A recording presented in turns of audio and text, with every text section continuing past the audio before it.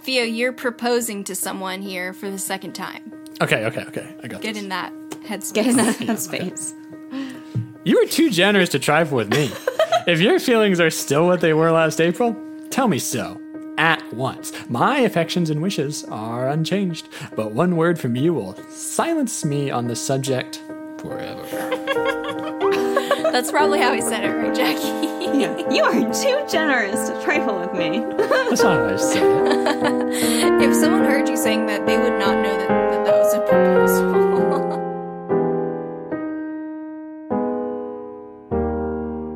Hello, everyone. Welcome to Fire the Canon, the podcast where we read the books in the Western canon and decide if they belong or not. Nice. This week, our opinions are still Rachel's. I'm going to have some opinion. Okay, there goes Theo. I'm the most worthless man in Great Britain, Jackie. I'm Mr. Bennet's favorite son-in-law, Rachel. And I'm the conclusion of a beautiful courtship. Theo, the producer. Don't get it twisted. He is not a host. Got a lot of titles. He's the producer of a beautiful conclusion. I hope so. We're finishing up, cross my fingers, I hope we are finishing up Pride and Prejudice this week. We're going to be giving you the conclusion to this, as Rachel calls it, perfect novel. And we're going to see if the producer thinks it's perfect or not. Because he's the only one we've got to impress. But remember, he's a man. Yeah. Just don't forget about that. Like, if you forgot, don't. Do not. Every time before we start recording, I tell them, impress me. The reason we're continuing to do this podcast is because we haven't impressed him yet. So we keep trying. He keeps coming back to produce it, and it's just like an exercise in shame and disgrace for Not good everyone. enough. You've humiliated me. Okay. Okay. Let's get going. So this part, I do think we should do a little bit of a discussion about. Okay. Actually, hang on. Sorry, I had to burp real quick. Whoa. Wow, right in the microphone. I was not right in the microphone. I covered I'm going my... to put that in my sampler so I can make a beat out of it. Okay. Put in your thesis. Can I rap over Nothing that? can stop you, I'm sure. Okay, so I had a nightmare this week, and I'm not going to talk about the whole nightmare. I already told Rachel and Theo, but part of it was that someone accused me of having ulterior motives in making this podcast. I'll tell you straight up, my ulterior motive is I keep hoping someone's going to sign me to a rap label. Hasn't happened yet. Oh, no. That's what it is? I think you're going about this all wrong. We'll see. Am I? Maybe not. You haven't done any rapping whatsoever. This is how Kanye started. Oh, really? On a literature podcast? Yeah, he started a literature podcast, and it just kind of snowballed from there. And he met up with Jay-Z. Yeah. He's like, I love the pod, man. Got to get you making beats on Def Jam. He was the producer. Yeah. Okay. When we last left off, Lizzie had found out that her youngest sister, Lydia, had just eloped with Mr. Wickham, who is a cad. With a D. Not a cat. If he was a cat, He's not a cat. he would be in Jackie's house right now. His friend didn't think he was going to marry Lydia, basically. He was just going to keep her as his mistress. Which would have been even worse, apparently. Yeah, it would have been way worse. I had trouble kind of figuring out what the family wanted. Like, I know that Mrs. Bennet and a lot of the others are like, he better marry her now because they're living together, essentially. Like Number one, don't run away with a man. Number two, if you run away, get married right away. Number three, if you don't get married right away, get married soon after with no one knowing there was a gap. That's the ranking. The worst thing possible is not getting married and people knowing that it happened. Because that can destroy the whole family.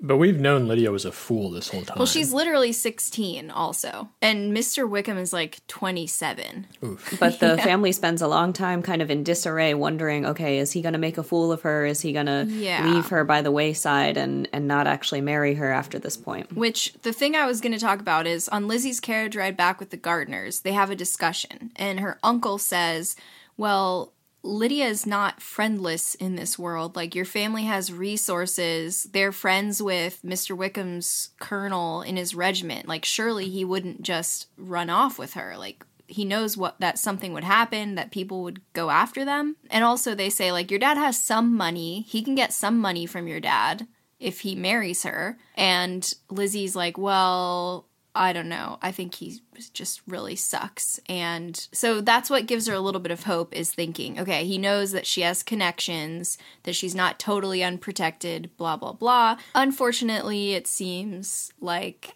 that doesn't really matter to him because he still thinks that he could find a richer wife. Mm-hmm. Yeah, so anyway, they get home and they're able to read the letter Lydia wrote to the colonel's wife saying like, oh, I'm running away to get married, which tells them that she intended on doing the less dishonorable thing, that she wasn't planning to just run away with him and not get married. Oh. In chapter 48, we find out that Mr. Bennet has gone away to London, and his wife is really worried because she's crying and saying, like, if he meets Mr. Wickham, he's going to have to challenge him to a duel, and then he's going to get killed, and then the Collinses will kick us out of this house. Man, say what you like about being a woman, but at least we don't really have to worry about duels anymore. Yeah. I guess that was more of a man's problem. I don't know, it's probably more of a woman's problem. If he's killed in a duel, that's it for him. Everybody had a problem with duels. It was bad all around. Do you ever just, like, sit and think to yourself, I'm happy duels aren't a thing anymore? I thank God every day. Yeah. You know that you would have been called out by now. Me? Yeah. At what point do you start having duels? Like, they wouldn't make children have duels, right? Right. I think you would probably have to be an adult. Okay. I think there's something so weird about the idea of you not really wanting to have to kill someone or get in a fight, but just your honor requires you to. So two people have to get together and one of them has to kill the other one. No, you can just shoot into the air. You can shoot, like, just wing them, whatever. There are a lot of ways to fulfill your honor. But there's still the risk that the other person's going to shoot you. Yeah, right? there's a risk. Hold on. This is dark. What if you shoot yourself during a duel? Is the other person considered to have killed you? That probably makes you lose even more honor than not fighting the duel. Okay, so their uncle runs off to London to try to find Mr. Bennet and hopefully prevent the duel. When did duels stop? When someone dies. No, like, when did we stop having them? Was there a law made to stop having duels? There were laws against dueling, but dueling continued for a while after that. That's why in the US, you would hear about people, like, going to New Jersey for duels because they were illegal in New York, but they were legal in New Jersey. Yeah, you'd have to, like, go out into the countryside. You would invite a doctor. The doctor would turn away and not watch the duel so that they could be like, oh, I just happened to be there. I didn't know this was going on. I was just taking a stroll through this toxic waste field in New Jersey and came upon this duel. I mean, it was some time after dueling was outlawed that it actually stopped. Like all the best things. So everyone in town hates Mr. Wickham now, and they all talk about how they knew he was terrible the whole time. And also, he suddenly owes everyone a ton of money, which is maybe a little true, but probably not totally true. I mean, in the narrative, there's no hint whatsoever that it's not true. The hint is that it is 100% accurate that he owes people tons of money, but that they were keeping it to themselves because they thought he was a great guy, and everyone loved him. So they were like, oh, well, he just happens happens me for to... not understanding. Yeah, he just happens to owe me a lot of money, but he's so nice, I'm sure he'll pay it back. But then as soon as they heard that he had run off with this young teen, average age teen, then they started talking about all this bad stuff he's been up to. Oh man, Lydia is the age that we were when we met. I know. It's a good thing none of us were a 28-year-old scoundrel. True. Just hanging out at camp. Like Theo is now. Oh, man. That's, oh my gosh, Theo's like the age of Mr. The Wickham. metamorphosis is complete, yeah. Or Mr. Darcy. Oh, There you go. not so bad. Yeah. It seems like he's been canceled, right? Mr. Darcy? No, Wickham. Wickham. Yeah. Like, it seems like they've discovered he's doing something weird with... A teen. Yeah, I guess a teen. And everyone's turning against him. Yeah, that's true. And more stuff is coming to light. That's good. Okay, hurry up and get to my favorite part, because I want to talk about Well, that. what I want to do is read the letter from Mr. Collins. That's my favorite part. Well, I'm there. If you look at my outline, you'll see that I'm there. We're reading the whole letter. It's really funny. It's not going to get into the podcast, but Theo has to hear it. I'm so excited. I'm going to cut out all of this. Not all of it. So are you reading it or am I? I'll read it. Okay. Can't wait to cut this out. So while Mr. Bennet is in London, Mr. Collins sends a letter which Jane and Lizzie open and read. My dear sir, I feel myself called upon, by our relationship and my situation in life, to condole with you on the grievous affliction you are now suffering under, of which we were yesterday informed by a letter from Hertfordshire. No argument shall be wanting on my part that can alleviate so severe a misfortune. Sounds kind of nice so far, right? I can't say anything to make you feel better. Mm-hmm. Or that may comfort you under a circumstance that must be of all others most afflicting to a parent's mind. The death of your daughter would have been a blessing in comparison of this. Wow. And it is the more to be lamented because there is reason to suppose, as my dear Charlotte informs me, that this licentiousness of behavior in your daughter has proceeded from a faulty degree of indulgence. I am inclined to think that her own disposition must be naturally bad, or she could not be guilty of such an enormity at so early an age. And Lydia's always been a problem. So he says, my wife says it's your fault because you're bad parents, whereas I think your daughter was just born bad. This is the part that kills me. This consideration leads me, moreover, to reflect with augmented satisfaction on a certain event of last November, for had it been otherwise, I must have been involved in all your sorrow and disgrace. Let me advise you then, my dear sir, to console yourself as much as possible, to throw off your unworthy child from your affection forever, and leave her to reap the fruits of her own heinous offense. Wow. I didn't know he was capable of being so mean. Stephen said, what a petty bitch, because I read him while he was chopping the squash earlier. Mr. Collins was not trying to be petty. He truly was like, I'm going to write a really nice letter. Really? Yes.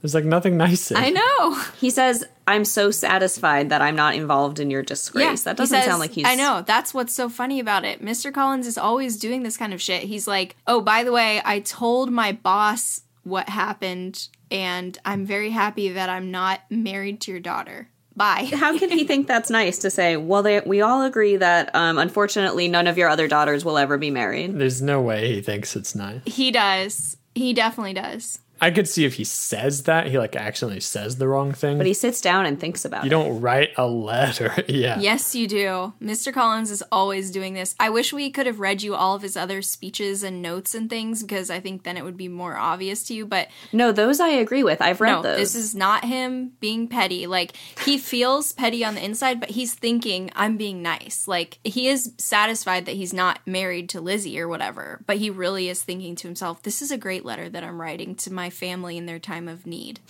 It would have been better if she died. Anyway, so Mr. Bennet, he returns by himself, and he tells Lizzie that he feels like it's his fault that Lydia turned out this way, and he wishes he'd listened to her, and blah, blah, blah. And he tells Kitty basically, he says to her, if you are a good girl for the next 10 years, I will take you to a review at the end of it. Like, teasing her, saying she'll never be able to leave the house, and she doesn't realize he's joking and, like, runs off crying. What do you think about that, Theo?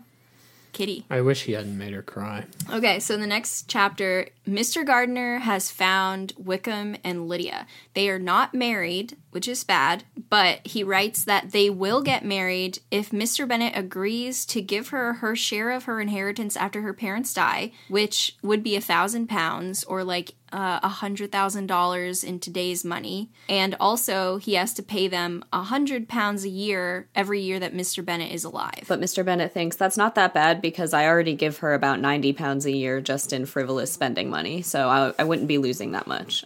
I think he says he's actually probably saving a little bit of money for doing that.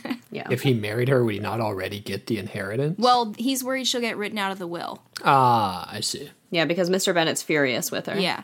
I see. And in fact, he doesn't want to have anything to do with her. He wants to never see her again, not go to the wedding, not even acknowledge it. But he's persuaded otherwise by his family. Wow. Mr. Bennet is like, I can't believe... He says, Mr. Wickham is a fool if he takes her with a farthing less than £10,000.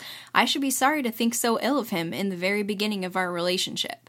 So he says, like, there's no way that he's going to marry Kitty or Lydia for such a small amount of money. Surely Mr. Gardner also paid off Mr. Wickham's debts. He would have married Kitty for free. People would pay to marry Kitty. Everyone loves Kitty. Yeah.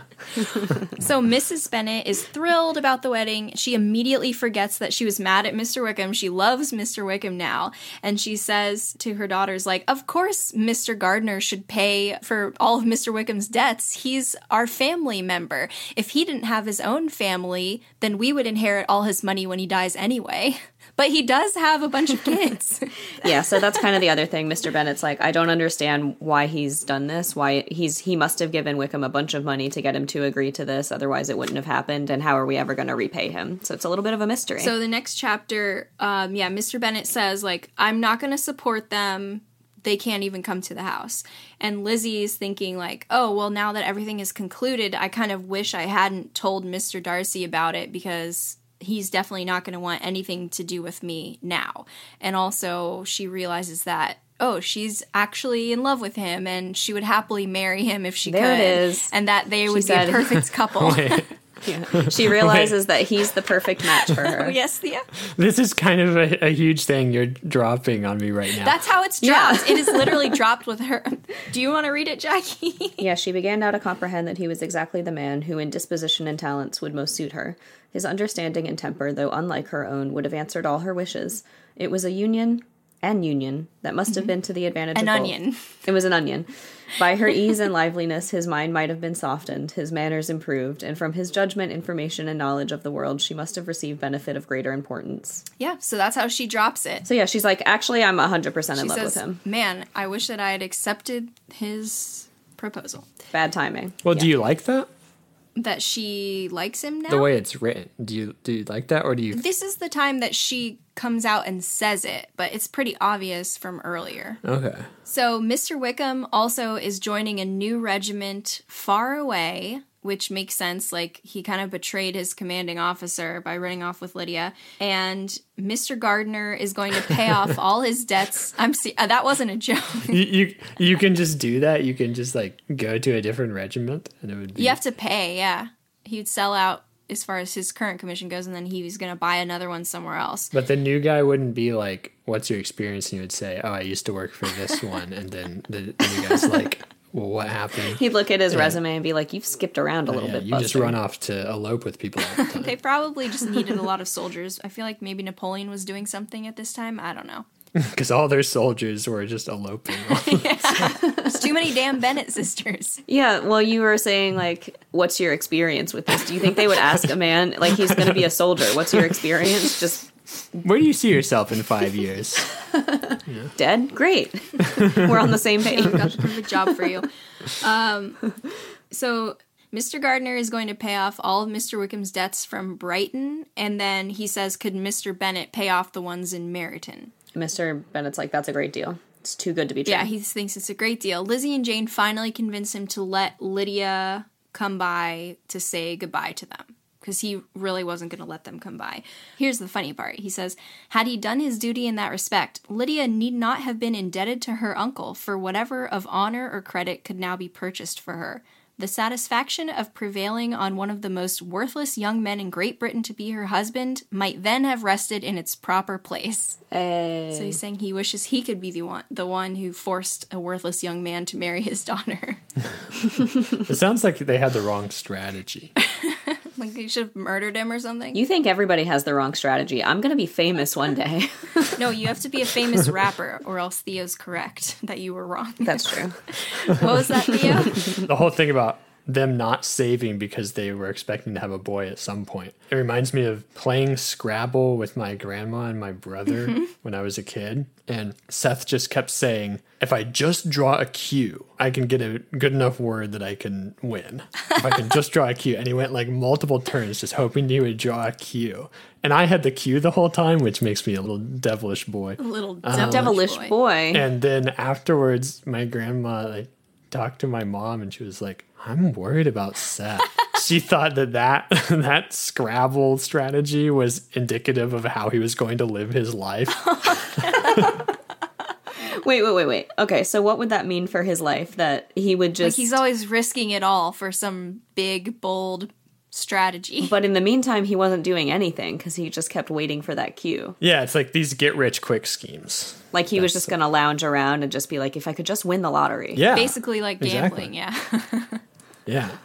Okay, so the next chapter, Lydia and Mr. Wickham visit the Bennett family, and they stay for 10 days, which is called a short visit. And it's a terrible chapter to read because neither one of them is embarrassed. Lydia forces everyone in the family to congratulate her on her marriage and talks about how great Mr. Wickham is. Elizabeth is horrified to find that Lydia is still Lydia, untamed, unabashed, wild, noisy, fearless. Sounds great if it wasn't that she's married to this guy. Otherwise, I'm like, yeah, you do you, girlfriend.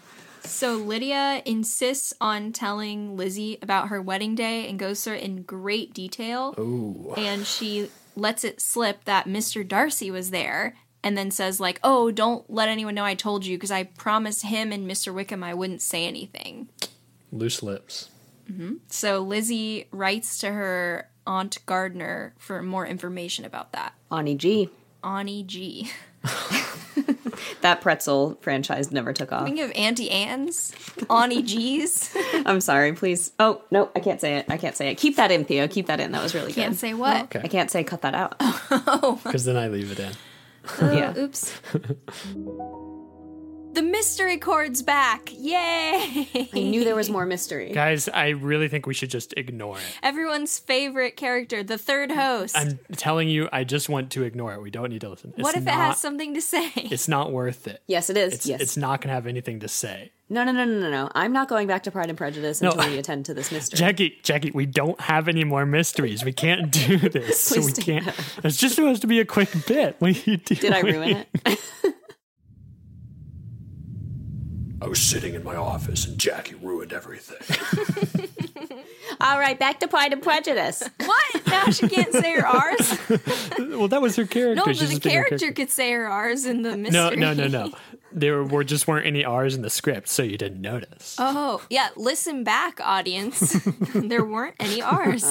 It's the case of the missing R's. That's the true mystery. Where'd it go? I don't think I did it. Now you're sounding like a baby. We do need more baby talk in this podcast, don't we? And that bit totally failed. Okay, back to Pride and Prejudice. The next chapter, chapter 52, Aunt G writes a letter and says that Mr. Darcy said that he blamed himself for not telling the world about Mr. Wickham. So there was some governess he knew in London who had been let go for unspecified reasons, who was friends with Wickham. And we know from context clues that she was his younger sister's governess who let his sister run away with Wickham. So Mr. Darcy fired her, but he knows that she's probably still in touch with Mr. Wickham. So he thinks to himself, I bet this woman knows where Mr. Wickham is. So he finds her in London, he bribes her or threatens her or whatever, and it turns out she does know where Wickham is. So he finds Lydia and says, go home to your family, but she refuses to leave. She says, like, I don't really care about my family. I'm sure we'll get married at some point, so I'm not worried about it. He talks to Wickham. It turns out Wickham never wanted to marry Lydia. Mr. Darcy talks to him a bunch and works out some sort of plan, which they know involves him paying tons and tons of money. So that's the mystery solved. It wasn't the uncle that gave a whole bunch of money to Wickham to get him to actually marry Lydia. It was Little D. Little D. He did it in secret. Wow. And Aunt G says that they wouldn't have let him do all of that, except that she's convinced he had, wink wink, another motive. Uh-oh. Yeah. I liked all those parts in the letter where she doesn't ever say anything directly, but there's all these little italicized words and she says things like very Holden Caulfield-esque. Your uncle would never have yielded if we had not given him credit for another interest in the affair. Oh, he wants some of Mr. Bennet's inheritance also. Yeah, that's what it is. He wants that sweet, sweet 1,000 pounds. He wants a couple pounds a year. She also says, I hope you'll forgive me for saying this, Lizzie, but I just really like Mr. Darcy. He's almost perfect. He's almost perfect. The only thing he could use is just a little more liveliness. And if he marries prudently, his wife might teach him that. Ooh. She says, all this man needs is a good wife. What if his real motives were just to continue being in the book? It's like, I gotta do something to stay in this book. Otherwise, they'll forget about me. Yeah. So at this point, Lydia and Wickham are there. Mr. Wickham tries to talk with Lizzie yet again and be like, oh yeah, that Mr. Darcy, he really sucks, right? But she shuts it down. No. I know, he tries to say that. He's delightful. I know, he's delightful now, and Mr. Wickham, we hate him. Theo, you're supposed to be liking Kitty. He can like other characters too, he just has to like Kitty. He is Mr. Darcy. He tries to gauge where he stands with Lizzie, which she does shut down, but at the end of the conversation, she's like, look, we're brother and sister now, so let's not talk about the past anymore. As brothers and sisters do. Chapter 53, so Lydia and Wickham leave, and she says, oh, we're not going to see you for 2 or 3 years. Why do they have to not see each other for 2 or 3 years? That's not true. Lydia's just being silly. Really? Okay. She's like, oh, I'm sure I'll be too busy being a wife to visit you guys. Blah, blah, blah. She's just showing off that she's married. Exactly. God, I hate her. You want to hear something bad she did? Oh, yeah. They go into the sitting room after dinner. So Lydia says Jane is going to sit next to her mother, and Lydia waves Jane away and is like, no, I take precedence now because I'm married. You have to sink your station, Jane. It's just so silly. Okay, so it turns out Mr. Bingley's coming back to town, and again, Mr. Bennet refuses to visit him.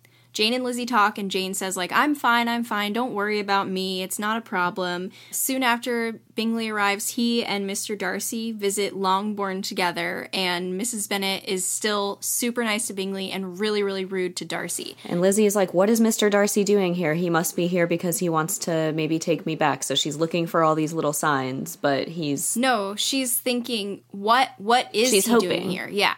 But he doesn't really talk to her. She is also just very stressed because she's thinking, no one else in the family knows all that he's done for us except me, and my mom is being so rude to him. Aww. Every time she dares to look at him, she's trying to see, is he looking at me? But she says just as often as he was looking at her, he was looking at Jane, and more often he was looking at the floor. Which, by the way, he paid Mr. Wickham at least $3 million to marry Lydia, paying off his debts and everything and buying the new commission. And also the amount of money he spent looking for them was several $1,000s of today's money. He probably spent $3,000 just hunting them down. That's crazy. How romantic. How romantic. How romantic. I thought Thea said, what a dick. So she's like, why did he come if he's, why did he accompany Mr. Bingham? Mr. Bingley. Why do I keep saying that? It's because it was a building at UNC. Yeah. But that's a stressful chapter for her. Mrs. Bennet brags about Lydia's marriage to Mr. Wickham, to both of these guys. And also, it's pretty obvious to Lizzie and the narrator that the Bing boy is still interested in Jane. Oh, yeah, of course. Bing Bong's at it again. Bing Bong, that's his name. Okay, so the next chapter, Bingley and Darcy end up joining a hunting party. It's covey season, something like that. Apparently, the 1st of September is when you have to kill all the birds or they'll kill you. Oh, right. Mm-hmm. They play card games and so on, but Mr. Darcy barely speaks to Lizzie at all. One time he does bring her an empty coffee cup, and they exchange a couple sentences, but that's it. Here's a funny story about a coffee cup. I had a great-great-grandfather or a great-uncle or something. I'm not quite sure how he was related to me, but I guess he had Parkinson's, which is not funny, but he would sit on a park bench and he had his coffee cup outside, and because you have Parkinson's, so he was shaking. People used to come by and drop money into his coffee because they thought he was begging. Because he was shaking it? Because he had Parkinson's. They thought he was shaking it to say, put something in here. Yeah. But he had coffee in the cup, and they were putting money. People just kept ruining his coffee. What on earth? Hopefully they gave him enough money that he could at least get more coffee. It's a true story. It's been passed down through my family. Just, God damn it, these well-meaning people just ruined my coffee again. He needs a thermos or something. It's too late. He was her great-great-grandfather. He's been dead for many decades, but yeah. Let me go put a thermos on his grave. Just put one on his grave and be like, no one's gonna put coins in this, peepaw. Here you go, I got you a lid. And then it rolls the credits, that's That's the end of his life emotional story. final scene. Yeah. And his ghost is finally allowed to rest. He's like, I got my thermos. Jackie. Now you don't have to go to hell with Jim Henson anymore. What do you mean? I can't wait to go to hell with Jim Henson. Don't go to hell, I'm telling you. You're not gonna like it. Yeah. How do you know? It's kind of baked into the premise. I'm so sorry. I'm just so slap happy about that. About going to hell? No. The Muppets? Okay, the Muppets. We gotta stop bringing up the Muppets before we record. Yeah, really. Jackie turns into a real Lydia. Okay, so while they're having lunch, Mr. Bingley sits next to Jane, and afterwards she keeps insisting to Lizzie that they're just indifferent acquaintances. The next chapter, Mr. Darcy goes away for a few days. He's supposedly going to come back. Mr. Bingley visits the family alone, and he promises to come back again the next morning. What could be happening? He comes back so early the next morning that no one is dressed. They're running around in their nightgowns. Oh, no. They all go to the sitting room, and Mrs. Bennet very obviously decides that he needs to be alone with Jane, whereas she'll say, Kitty, don't you have something that you have to go do? And Kitty keeps saying, why are you winking at me, Mom? What are you trying to hint at? And finally, she, grabs her and drags her out of the room. Don't you need to be coughing somewhere else, Kitty? Yeah. She opens the door and she's like, Lizzie, you have to come out now, too. We need to talk to you somewhere else. Like, that level of obviousness, leaving Jane and Bingley alone. I know. People are so weird in this time. And Bingley proposes to Jane. Hooray. She's so happy. There are 2 funny quotes. At one point, Theo's going to hate this. When they're all getting ready, one of the daughters says, well, Kitty's already ready. She went downstairs. She probably talked to Bingley. And Mrs. Bennet says, oh, hang Kitty. What? Yeah. Wow. No. Cherish Kitty. Cherish her the way she deserves to be. Love Kitty. Yeah. Do you think this is why your roommate's cat won't leave you alone? He just keeps hearing you say, love Kitty. Yeah, Kitty's my Kitty's the favorite. best. I always want to hang out with Kitty. He's like, why is Theo so inconsistent? Human character. I hear him talking about me all the time in his room, but then when I go to scratch him, he doesn't like it. Yeah, that's so weird. Yeah, what's wrong with that? So after the proposal and the acceptance is announced to the family, Mr. Bennet says to Jane, I have not a doubt of your doing very well together. Your tempers are by no means unlike. You are each of you so complying that nothing will ever be resolved on, so easy that every servant will cheat you, and so generous that you will always exceed your income. Yikes. He should have saved that for, like, the wedding speech. No, that's just how he is. I'm sure he's got more material, don't worry. So when he proposes, is it like a big grand gesture, or is it just like a sentence? We don't know. It happens behind closed doors. Oh, that's interesting. And she That's tells interesting. Lizzie later, like, oh, Mr. Bingley just proposed to me, and he's going to go talk to our dad about it right now. No, so everything always happens, like, behind closed doors, right? So maybe that's why Lady Catherine is always, like, opening up doors in people's houses, like, hey, any proposals going on in here? Peeking in, yeah. 'Cause that's the only way to know. Better not be. Yep. Chapter 56, Wow. I think Theo will be interested. Now we get some intrigue. Okay. So Lady Catherine Go ahead. shows up. She pops up out of nowhere. Ah, And it says everyone is shocked, and that the people who had never even met Lady Catherine were shocked, but less shocked than Lizzie was. yeah, otherwise they're just like, why is this old woman just popping out of the ground? I think there must be little I'm not mole- shocked. You're not Molehills. shocked Lady Catherine popped up at Longbourn? I mean, I assume she had some other role to play. Okay. Let me back in the book, too. Yeah, she had to figure something out. So Lady Catherine is ruder than usual, we find out. She asks Lizzie to walk around outside with her, and Lady Catherine says to Lizzie, like, surely you know why I'm here. And Lizzie says, I have no idea why you're here. And she's like, well, I know you're lying. Oof. She says, I heard a rumor that you're going to marry Mr. Darcy, and I know that it's impossible. So I just wanted to come down and check. And Lizzie says, if you knew it was impossible, why did you come here? So they have this long argument of her saying, like, If you were ever thinking that, which surely that can't be the case, but if that were to ever be the case, you cannot do that because we've been planning since my daughter was a little baby in her cradle and he was a little baby in his that they would get together.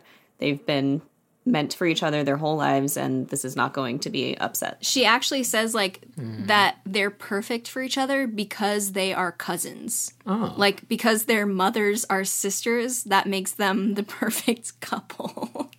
Anyway, she's like, the whole world will be against you, and so will his family. And Lizzie's like, look, if I was going to marry him and his family didn't want me to, that's their problem, and surely the whole world has better things to do than to care about my potential marriage. So she says, oh, so you are wanting to marry him? And she's like, no, I didn't say that. I just said I'm going to do whatever I want to do and not worry about you guys. But she finally says, like, are you engaged to him? And Lizzie says, no, I'm not. And then she says, can you promise you'll never get engaged to him? Ooh. And she says, no, I'm not going to promise that. And then Lady Catherine tells her she's not going to leave until she promises to never get engaged to her nephew, to which Lizzie says, well, okay, but I'm not ever going to promise that. Isn't that so great to know that you're so terrible that you can threaten to not leave, and that's like a really bad consequence?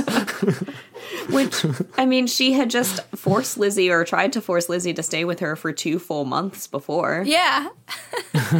Like, didn't she think maybe they might meet each other and something might because happen? Lizzie's so far beneath them, it would never have occurred to her that such a thing would happen. Theo, here's the quote for you to read. This is something Lady Catherine says to Lizzie. She says, I will not be interrupted. Hear me in silence. I will not be interrupted. Hear me in silence. Do you want to do that as an intro? Yeah, sure. That's it? No, he has to do something from... Something romantic, blah, blah, blah. You know me. Or what if we take little bits of Lady Catherine's conversation, intersperse it with romance, and then have it be like a new But dialogue? we don't have time for that. Okay. The next chapter, Lizzie thinks to herself, well, Lady Catherine's going to go give the same speech to Mr. Darcy, and all of these reasons that seem so silly to me, he's so proud that they'll probably make a lot of sense to him. Her dad gets a letter from Mr. Collins, and he calls Lizzie in and says, like, congratulations of your conquest, and reads her the letter, which is Mr. Collins saying, like, she did a great job snagging this man, but I have to say she needs to be careful because Lady Catherine is not happy about it. And her dad is laughing at the letter and how ridiculous it is, and the whole time Lizzie is thinking, like, oh, I wish I hadn't been so vehement about my hatred for Mr. Darcy. To Lady Catherine. To her whole family, because her dad's like, this is such a silly letter I see. because you really hate Mr. Darcy. And then he also says, like, this letter is so ridiculous, I love it, and I, in fact, even prefer Mr. Collins to Mr. Wickham. He said, I love this letter so much, I'm going to frame it, put it on my wall. Stick it with some little magnets to the fridge. Perfect. I love how, like, Mr. Collins, like, doesn't appear ever again in the book, but he just every once in a while comes in with a little letter. Like, he's just a commentator on the whole thing. I love it. It's so funny. So Lizzie thinks to herself, hey, Mr. Darcy's planning to come back. So if he comes up with some excuse to not come back, I'll know for sure that Lady Catherine's lecture worked on him. No. I know. Oh. So, it seems like Theo's invested in the couple now. This is a nail biter. You should have watched the movie at normal speed instead of at 2x speed. Yeah. And skipping everything. So, Mr. Bingley and Mr. Darcy show up again, and the whole family goes out walking. Jane and Bingley separate off. Sorry, not the whole family, but a bunch of them. Kitty, Darcy, and Lydia are walking together. Theo, Kitty's here, and it says that she's Don't say she's so intimidated by Mr. Darcy that she doesn't talk at all, and then she kind of runs off to go see a friend. So once Lizzie and Darcy are alone, she thanks him for his help and says, like, if the rest of my family knew what you'd done for them, everyone would be thanking you, not just me. But she's been, like, way in her head way before this, too. She was not casually just like, hey, thanks for your help. She's like, should I say it now? Should I say it now? Like that sort of thing? Yeah. Is he going to say it? Am I going to say it? So he tells her, well, you know, your family doesn't really need to thank me because, like, I didn't do it for them. I did it, all of it for you anyway. So he says to her, if your feelings are still what they were last April, tell me so at once. My affections and wishes are unchanged, but one word from you will silence me on the subject forever. That's what a woman likes to hear. That one word from her will shut up a man forever. Really? I will never speak another word on this or any subject ever again. You like to know that if you turn a man down, he's not going to bug you, right? Oh, that's... He tried twice. You know, I think twice is okay. Well, because he had hints. You know, it wasn't that he just kept trying. And also it had been several months. And he never said, I paid $3 million to get your sister married to this jackass. So how are your feelings now? I'm wondering about that. Well, he forced everyone to not tell her. Yeah, he tried really hard to not have his part in it be known. And the uncle even said, like, Mr. Darcy forced me to say that I did it when I actually didn't help at all. Yeah, and he said the aunt was like, I'm so glad that you asked me directly because your uncle felt so uncomfortable taking the credit for this. Yeah. Okay. Why are you making that face? I don't understand how that is actually a romantic gesture. Saving your sister and yourself from ruin? I sort of get it in some ways, but I also feel like... It's not that he did it to try to get Lizzie. He just did it because to save her, to help her. To help her because he loves her and he wasn't expecting her to do anything about it in return. Okay. Go ahead, Theo. Explain your discomfort or confusion. Let's get the man's thoughts. Like, I'm going to throw my money around to fix this problem. And I'm doing it for you, but I'm not going to tell you. Yeah. But the thing that makes it good is that I did it for you and didn't tell you because I wasn't trying to just get the credit for it or something. That's what's good about it. It's just like an act of pure love. He doesn't expect anything in return. Okay, there's a few things. Number one, it would have been really good for him to do that anyway, regardless. Okay? But it would have been bad if he had done it because he was like, if I spend millions of dollars, this woman will agree to marry me. Okay? Because then that would be more like a threat or like blackmail. You know, he's like, I'm saving your sister, so you have to marry me. Instead, he did everything in his power to keep it secret. Because he knew if the word got around that Lydia didn't get married, Lizzie would have been ruined. Like, she couldn't have married anyone, and certainly not him. So he did it to protect her. And also, he just didn't want her to suffer. Would this work on you now? Let's say he saves one of your sister's reputation Or life. and does it by paying $3 million. I think if a man saved one of my sisters in any way, like whether or not it was with money, that would make me more inclined to look favorably upon him. Is that what you're asking me? She was already in love with him before she knew that, though. Yeah, I guess that's true. She was already yeah. in love with him. Fair enough. So yeah, if someone I was already in love with also happened to save one of my sisters, I'd be like, cool. That makes you even better. Yeah. And if he also did it without even wanting you to know, that's even better. Yeah. Because that means he wasn't trying to woo her with his wealth. You know, he was just trying to do a good thing with his money. So she turned him down once, and then he thinks, maybe I'll just try one more time, and then I'll never speak of it again if you don't want me to. So that's good. That's the way to do it. Yeah. Men.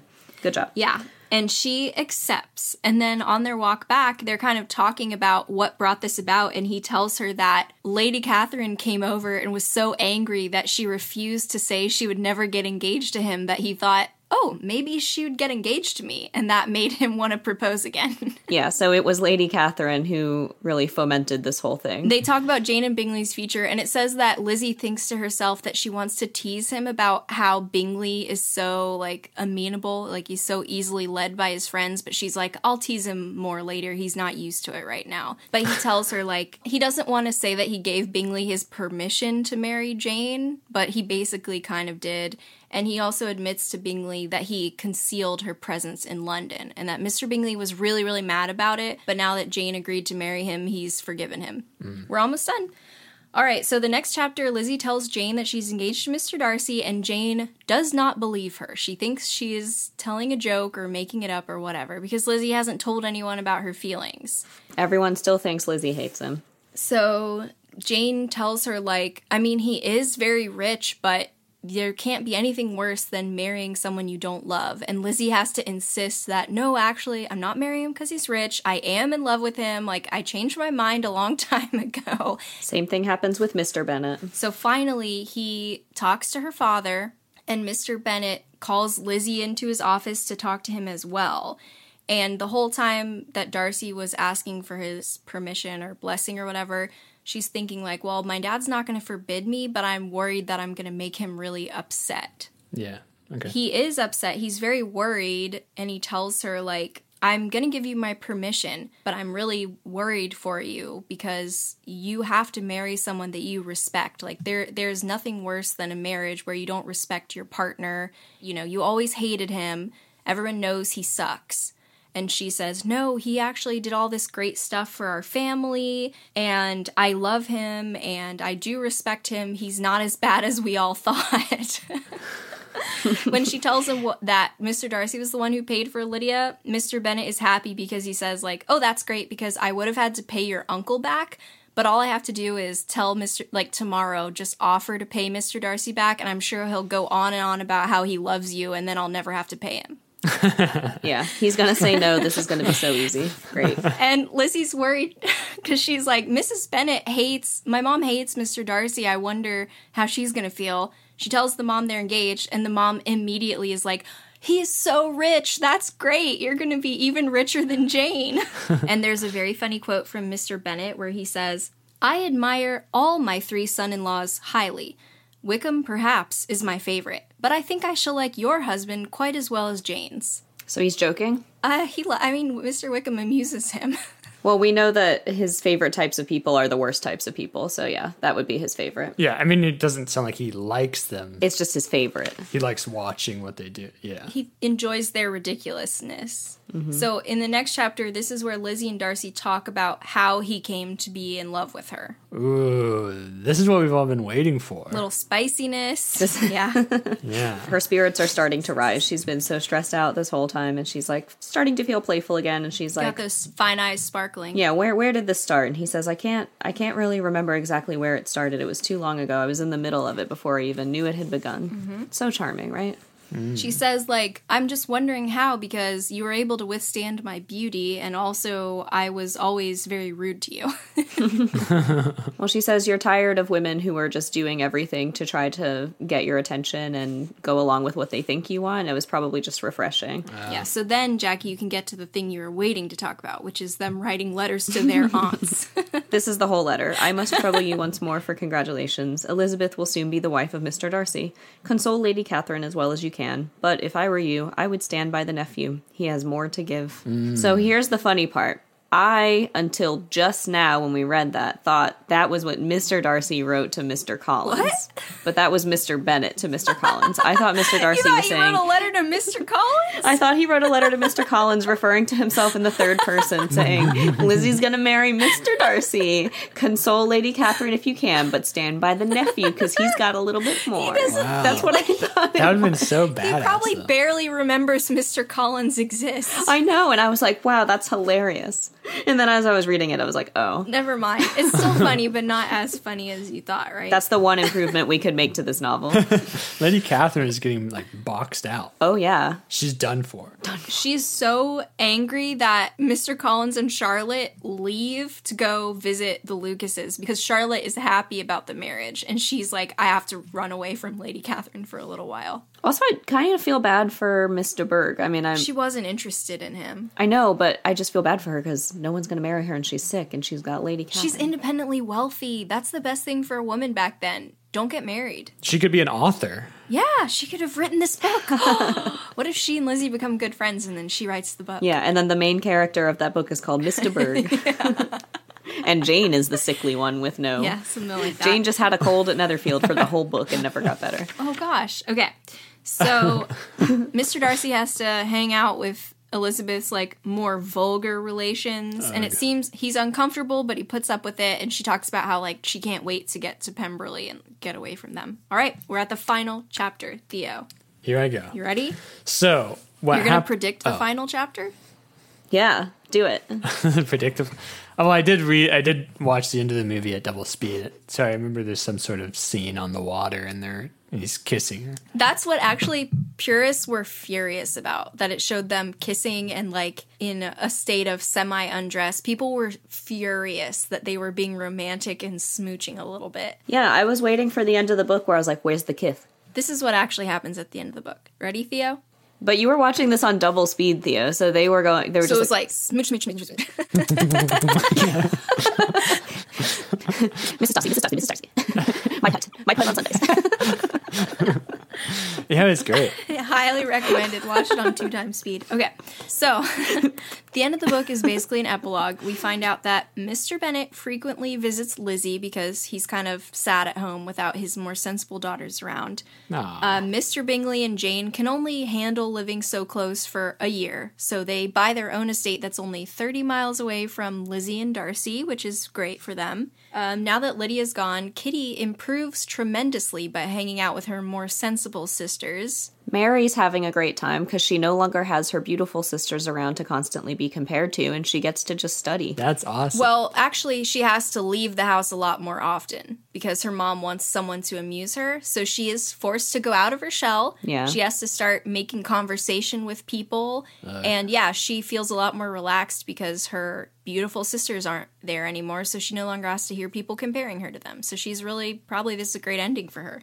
Oh, yeah. And doesn't Lizzie say it just takes practice to get good at socializing? Yeah. Yeah. So Mary has learned the lesson. She has. That Darcy was supposed to learn. Mary's the star all along. So Lydia writes them a letter, an infuriating letter. Here we go. So she asks if Lizzie will pay her £300 or £400 a year. Wow. And Lizzie is like, no, doesn't do that, but she does help them out every once in a while as she can because... So Lydia never finds out that Wickham did the bad stuff that we hate him for. No, but it says that the two of them fall out of love with each other pretty quickly and that Lydia is never able to repair her reputation. So they don't have a happy marriage. It says they're constantly bouncing Yeah. from place to place, basically just trying to escape debts. And so is she. She can't handle her spending either. So they ended up even worse than Mr. and Mrs. Bennet. Yeah. Wow. Much worse. But they're also both worse people. Why do you think Jane Austen hated Lydia so much? I think it could have just been teaching people a lesson. Like, this is what happens when all you do is marry imprudently for love or something. So we find out that Caroline Bingley is nice now, and that Georgiana does really well living at Pemberley with her brother and her new sister-in-law.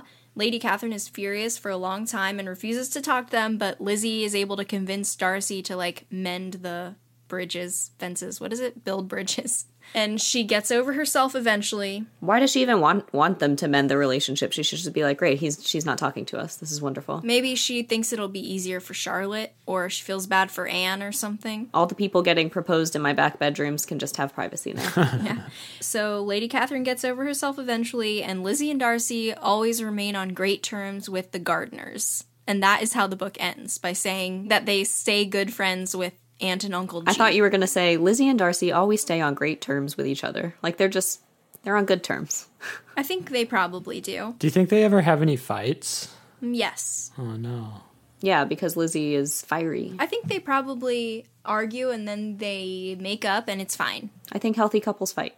So, healthy couples fight. Wait, did it say did they have kids or not? Doesn't say. It's left up to us. Oh, I hope they have 5 daughters. And they're just as much trouble as Yeah. Lizzie was. Yeah. Oh, that would be great. She gives birth to the 5th daughter, and they look at each other and they say, "Here we go again." Another Lydia. And then roll the credits.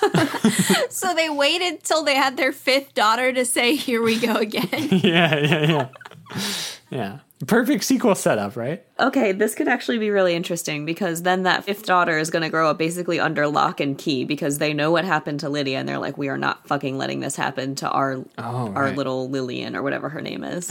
Theo, you said you didn't really care if Lizzie and Darcy got together. How were you feeling by the end? Oh, because by the time we got to the one chapter, you were like, this is what we've all been waiting for. We all meaning you. Me? You're clearly the most excited one there. I don't know. So what did you think? Were you happy at the end or were you like, I still don't care? What are you looking at? I'm just trying to think about. I'm trying to remember what Darcy did and what Lizzie did. I'm trying to see if I think they belong together. Because Darcy did a lot of like sneaky nice things. And it seemed like in general their conversations were awkward and they had this sort of repartee. They were sort of sparring, Yeah. right? And it was always like, oh, Lizzie wins again. Yes. You know, Lizzie sort of- always wins. Kind of, right? Yeah. It's not the sort of relationship I seek, I think. But sure, why not? You would be so uncomfortable. Just empty repartee. Well, it's also just like, I just don't understand, I don't know, making grand gestures of spending $3 million. Well, you don't understand how much money he has. Like, that's not that much money. I mean, it's still a sizable chunk, but it's not that big a deal. Do you understand spending $3? Oh, okay. But I think Yeah. $3. That's more relatable. Maybe let's say for you, like percentage-wise, maybe it would be more like, I don't know how much money you have. Maybe like $30. So I can save her sister's reputation for $30. with $30. That's a deal. Yeah, I'd take that deal. What situation is she in? Who's the she? Or her life. You could save her life with $30. I don't know. Yeah, sure. And everyone should get together. It's love. Everyone should get together. It's love. I love that they're together. Yeah. You love it? Everyone, it doesn't matter who in the book, everybody should get together. I'm kind of upset that not everyone ended up finding a relationship partner. Like Martha, Mary. What if not everybody needs a relationship partner? Mary. What if Mary's perfectly happy just doing her thing? She doesn't ever talk about wanting a man. Everyone wants a man, Jackie. That's what his face is saying. They're the best.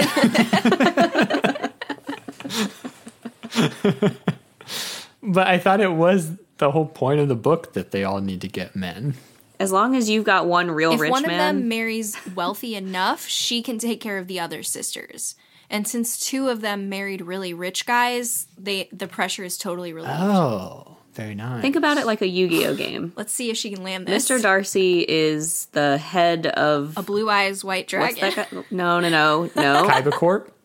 Kaiba Kaiba Corp? Corp.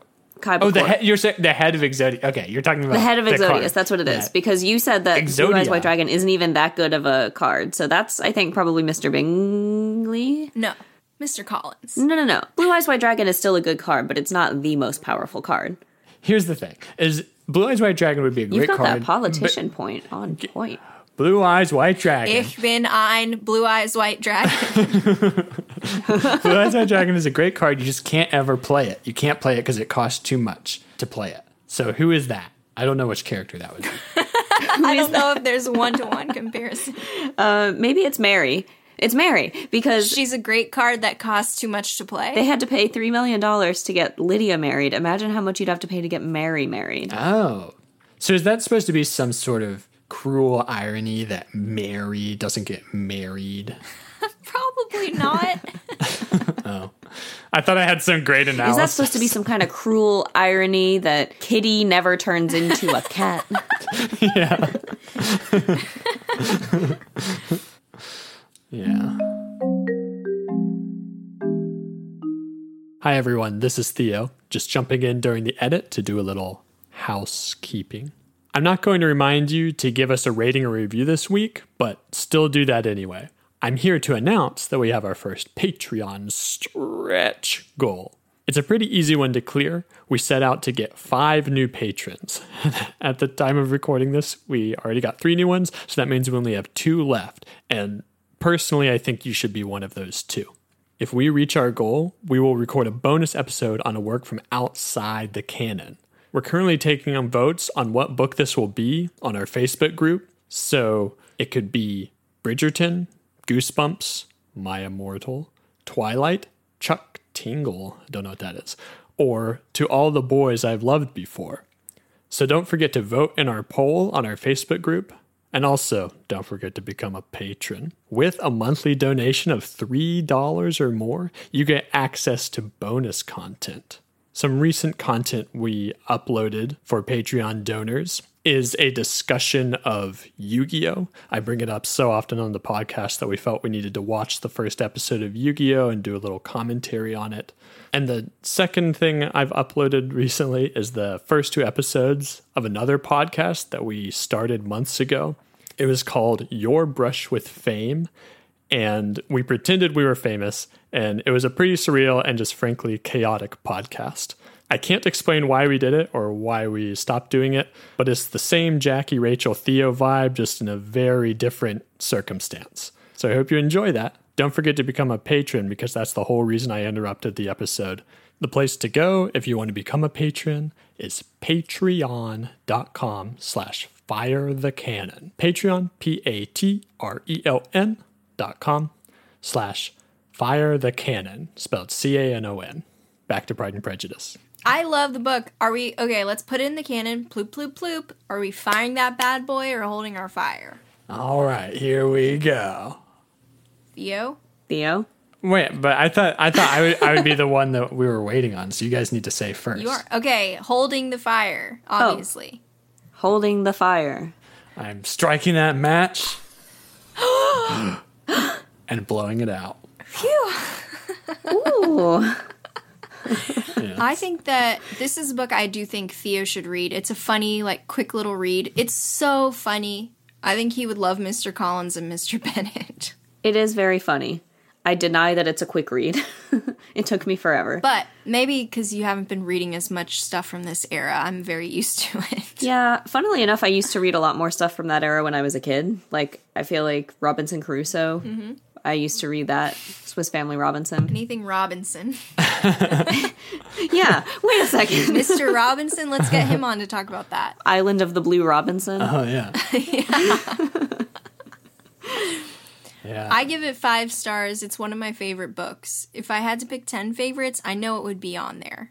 Well, maybe not. I don't know. Persuasion. One of the Jane Austen books would definitely be on there, maybe even 2. Why don't we say top 11 so you can be sure you put both of them on there? I mean, honestly, I wouldn't be surprised if both of them made it in the top 10. They're both really good. Yeah, I don't have the special relationship to this book that I've had since childhood that Rachel does, but I think what I would do is I would like put off reading it because I was like, I gotta go through all these semicolons and figure out what's going on in these sentences. But then I would read it and I wouldn't want to stop. So you in the book aren't like Mr. Darcy and Anne. You're more like Mr. Darcy and Lizzie. The portrayal of emotions was good. I guess if I had to change anything, I would say I want more like in the moment discussion. I don't want the moment of their telling each other that they love each other. I wanted that to have some quotes in it. Yeah, instead of them just saying like they talked and they discussed their feelings and then they were very happy. Like I want some more detail. Yeah. I don't know what to tell you. That's just not what was going on back then. What are some hot takes on this? What's something that you think would be like taught in a literature class about this in college and then don't say that? So I'm supposed to think of something and then I'm not supposed to say it. You mean say the opposite? Say an unpopular opinion about this book, Rachel. Oh, just simple stuff.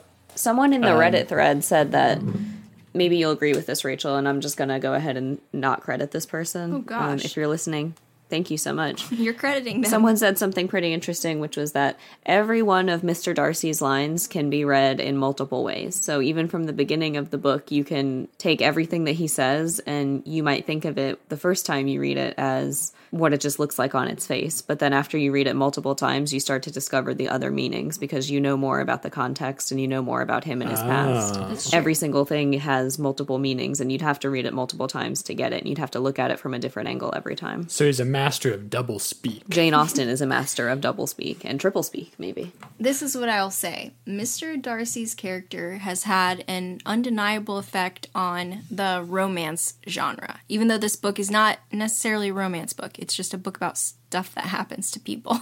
And it's much more common for people to get married than for other crazy things to occur, you know? Like, this is just a common thing that happened in people's lives. The problem is that people learned the wrong lesson from Mr. Darcy, in that the appeal of him is not that he's cold and aloof and a jerk, right?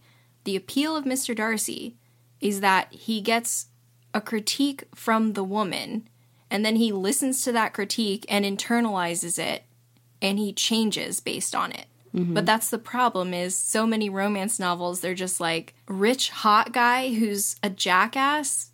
Perfect. This is all we need for a love interest. Yeah, he definitely does change. I think, though, that a lot more attention is paid to the fact that he was misunderstood. But part of the reason he was misunderstood was because he didn't really do a good job of making things plain.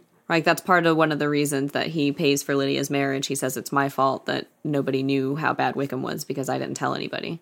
The thing is, it's not that he was just misunderstood, which is also, I think, the wrong thing to learn about writing a love interest character. Is it's not that you were wrong all along. Right. It's that the truly unforgivable things she was wrong about. But the rest she was right about, and he does change. And Right. both of them change, and that's what makes them a good couple. They do make each other better by the end of the book. Yeah, no, it's powerful in that way. Like, they're able to be introspective and honest with themselves, which, like you said, the theme of the book might be self-knowledge. Yeah, till this moment I never knew myself. Once you know yourself, that's when you can be in a relationship with someone. Oh no, there's a shocking study that reveals Mr. Darcy wasn't actually hot. A study? Study. I looked up Pride and Prejudice hot takes. Shocking study reveals Mr. Darcy wasn't actually hot.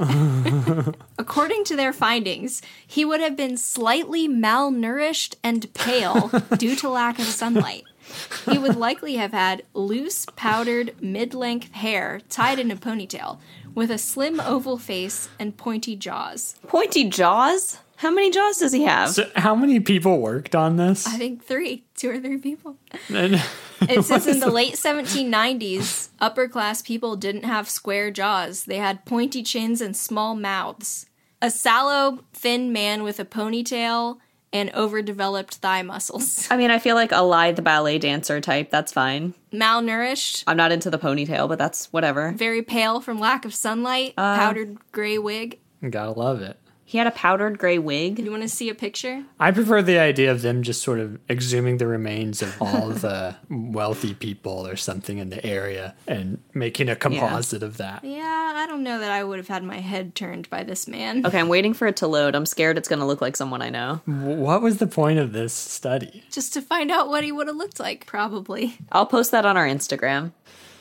You want some hot takes? Okay, so I think here's a hot take. More shrubberies, actually. Here's another one.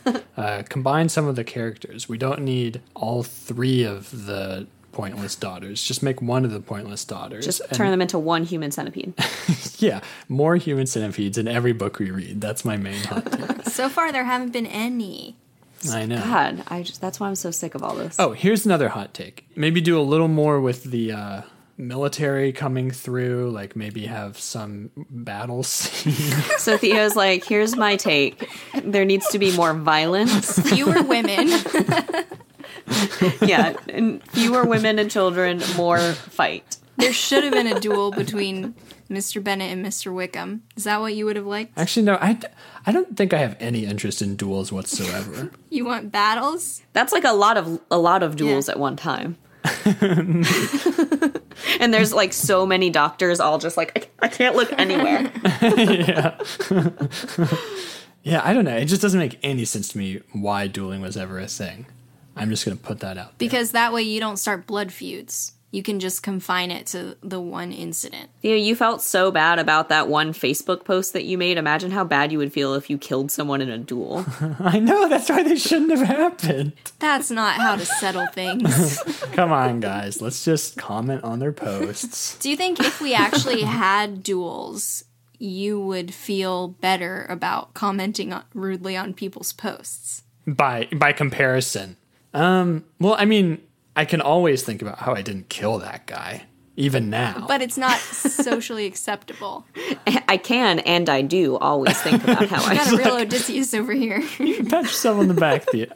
What are more hot takes? Somebody else say some more hot takes. It's hard to have a hot take about this hundreds of years old book. Oh, they could have done that. They could have actually done the scavenger hunt in London. Oh, with the gifts, yeah. A scavenger hunt. Yeah, they need to have more like diversions, like 3 chapters where they just talk about a scavenger hunt, maybe 3 chapters where it turns into a murder mystery, something like that. So you wanted more genres. Yeah, more genres, more, just more. I just want bigger, grander. You wanted it to be longer. You wanted us to have to do 10 episodes. Right. But see, now that we have so many listens from the Reddit, aren't you glad we have multiple episodes? Because maybe they'll get hooked. I don't know. I'm worried this episode isn't good enough. That's why I'm trying to come up with any sort of hot take I can. We don't have to have hot takes. Here's some more hot takes. There should have been more talk about who's sitting next to who at dinner. Yeah. Yeah, like I don't need to know just who's sitting next to Elizabeth and who's not. I need to Yeah. know who's sitting next to Kitty, who's sitting next to Lydia, who's sitting next to Mary. All right, so this has been a great book so far. So far.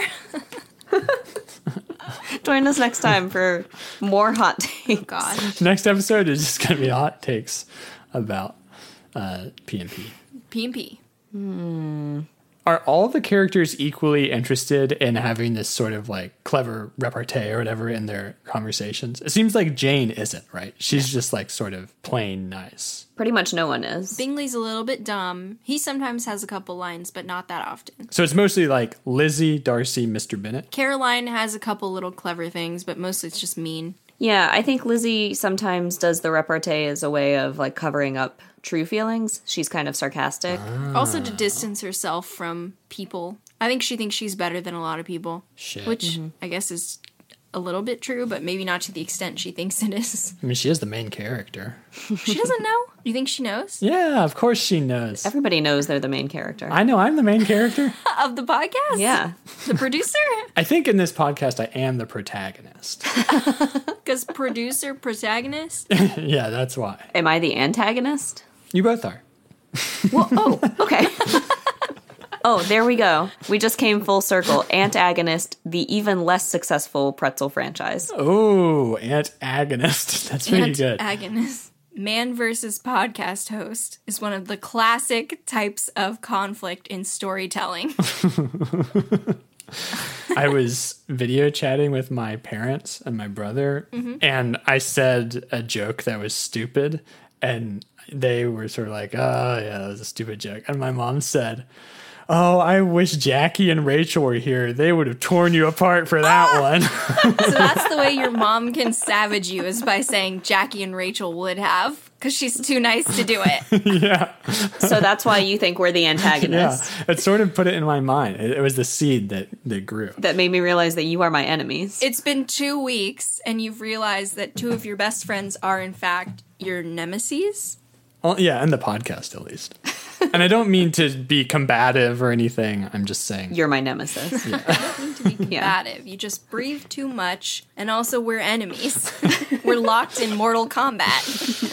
Yeah. Does your mom think it's bad that we tear you apart for stupid comments? No, she, No, she loves clearly it. loves it. Yeah. Because she wants to do it.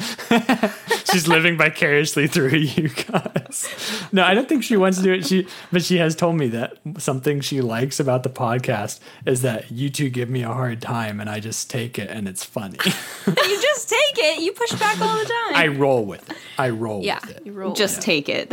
Feels a little different than rolling with it. Yeah, that's why I'm correcting. Yeah. Okay, good. See how I just push back there? On yourself, on a statement you made. Whatever. I like how he's just ignoring it now. He just said, whatever. Whatever. Whatever. That's the best comeback. To say whatever. Yeah, Because there's whatever. nothing you can do about it. Mr. Darcy probably should have said that, and then he would have defeated Elizabeth. Oh, well, it's too hard to make friends at a ball or whatever she said. And then he could just Whatever. go, whatever. And she's like, you'll never get my little fingers. And he's like, whatever. What else did she say? Oh, see these fine brown eyes? You can't lay a finger on these. And then he's like, whatever. Can't lay a finger on these. Say that's what you think. I'm going to poke both those eyes right out. That's another good one. That's what they should have done in the bullshit last scene of the movie where he's kissing all of her. Pluck her eyes out, Yeah, pluck him out. put them back in. Kiss him. Is that what you meant to say? That he should have plucked her eyes out to kiss them more efficiently? That's literally what he said. What is that? What is there? How is the meaning unclear? Because he started to say something, and I interrupted to say, pluck her eyes out? And then he said, yeah. I was just going to say kiss the eyeballs, but then I thought, wait, yeah, maybe she's right. You can kiss all the parts of the eyeballs if they're plucked out. That's his hot take. And that was... Wow. Theo's the new Jackie. Yeah, I knew you would come around. Plucking out eyes is cool. Should we, explain where that comes So from? you finally admit that you did want to pluck eyes out. Oh, Because for years, for over a decade now, you've denied it. that's true. Who says what a decade is? Chronologers. Do you want to explain what we're talking about? Somebody? I don't know that I can explain. I don't really remember. Theo said part of the reason he didn't like me and Jackie at first was because he thought Jackie said she was going to pluck out her eyes and kill herself. And he thought that was so weird and gross and horrible. And then he had to, dislike Rachel by association. It was intolerable.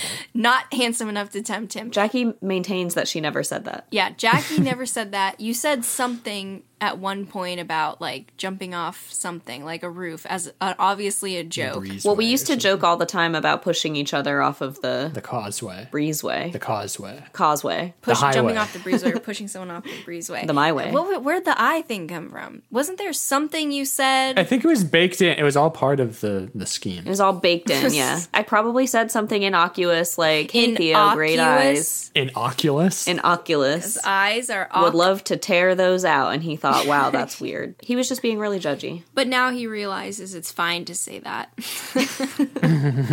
See, I've learned. He's changed. Yes, he got he critique from a changed. woman. Just like Darcy, yet again. 10 years later, he was like, plucking out eyes is cool because you can kiss every part of them. And Yeah. somehow that's weirder than what T.S. Eliot thought. What did he think? Something about consent and kissing feet? Ugh, Yeah. Yeah. horrible. Yucko. If you let me pluck out your eyes and kiss the back of them, that's a special kind of consent. Yeah, that's true.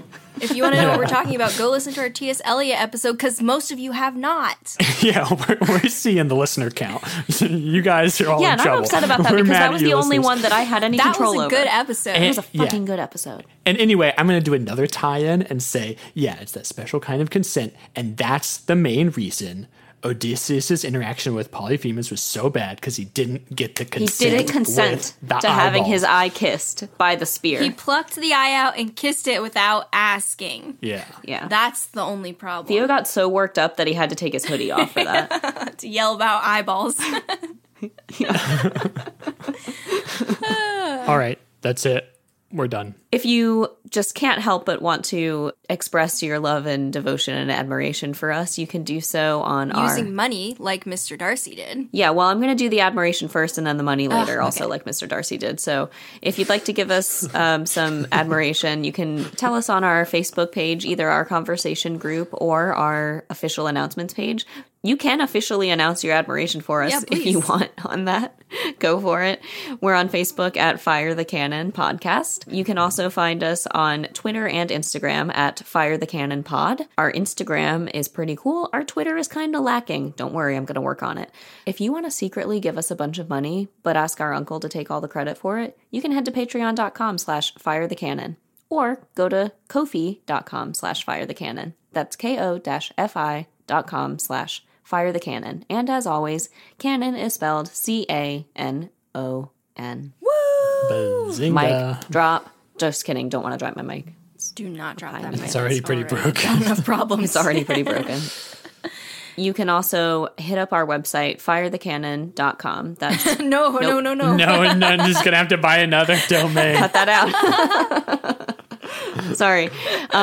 Go to our website. It's www.firethecannonpod.com. If you type in www.firethecannonpodcast.com, you will be redirected to Fire the Cannon Pod. Due to Jackie's error. Due to Jackie's error. And Steven's beneficence. Steven's the real Mr. Darcy. Do not go to firethecannon.com. I don't know what you're going to find. This has been a great episode thus far. Do you think we can finish it up strong? Yeah. Using what? What are you talking about? What do you mean? 5 minutes ago, you said, I don't think this episode's good enough. Well, then we said some other stuff. I think so far it's What been more pretty is good. there? We just did the sign off. What more do you need, Theo, if we're going to finish strong? I just want to say thank you, too, for this great episode. And for the sandwich? We're going to tear you apart. And for the Didn't you have sandwich. Oh, yes. Filled my tummy. Thank you for that. I put extra vegetables on it because I didn't know. Oh, yeah. Should we mention that I was in Texas and I didn't have power and I was cold and I couldn't go to the bathroom. He had to use an icicle. We're not going to explain further. No.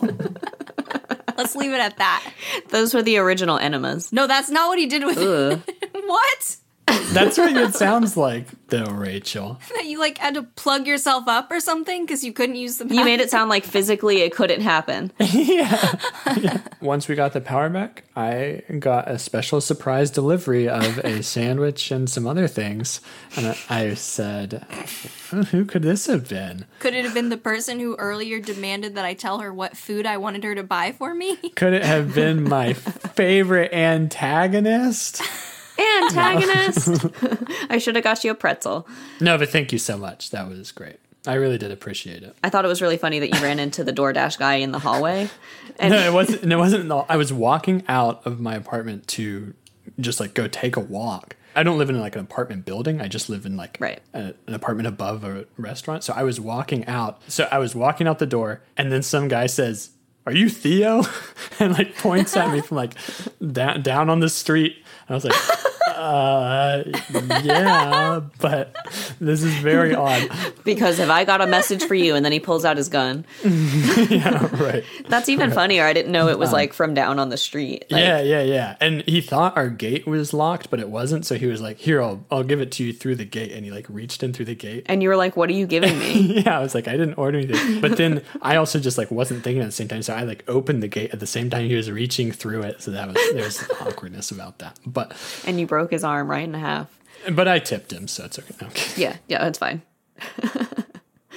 Man, it wouldn't take very much then to get into your apartment or whatever by deception. Like someone would just have to say, "Are you Theo?" And you'd be like, "Yeah." And he's like, "Let me in." And you're like, "I don't know why." And then you just let him in. Yeah, okay. Yeah, That's what I do. that's what you did. I didn't open the door to my apartment. I didn't invite him in case he was a vampire. Okay, so let's keep going. I said I wanted to finish strong. I think that story was actually a dip. I think we actually had a lull there. So I want to finish strong and just say, now we got to say thank you to our very special listener. Thanks, Nell. Thanks, Nell. Thanks, Nell. Is that so we always finish strong? Yeah. Nell, if your feelings are still what they were last April, tell us so at once. If you want us to rip your son apart, we will do so. But a mere One word from you will silence us on this subject forever. Silence us forever. Yeah.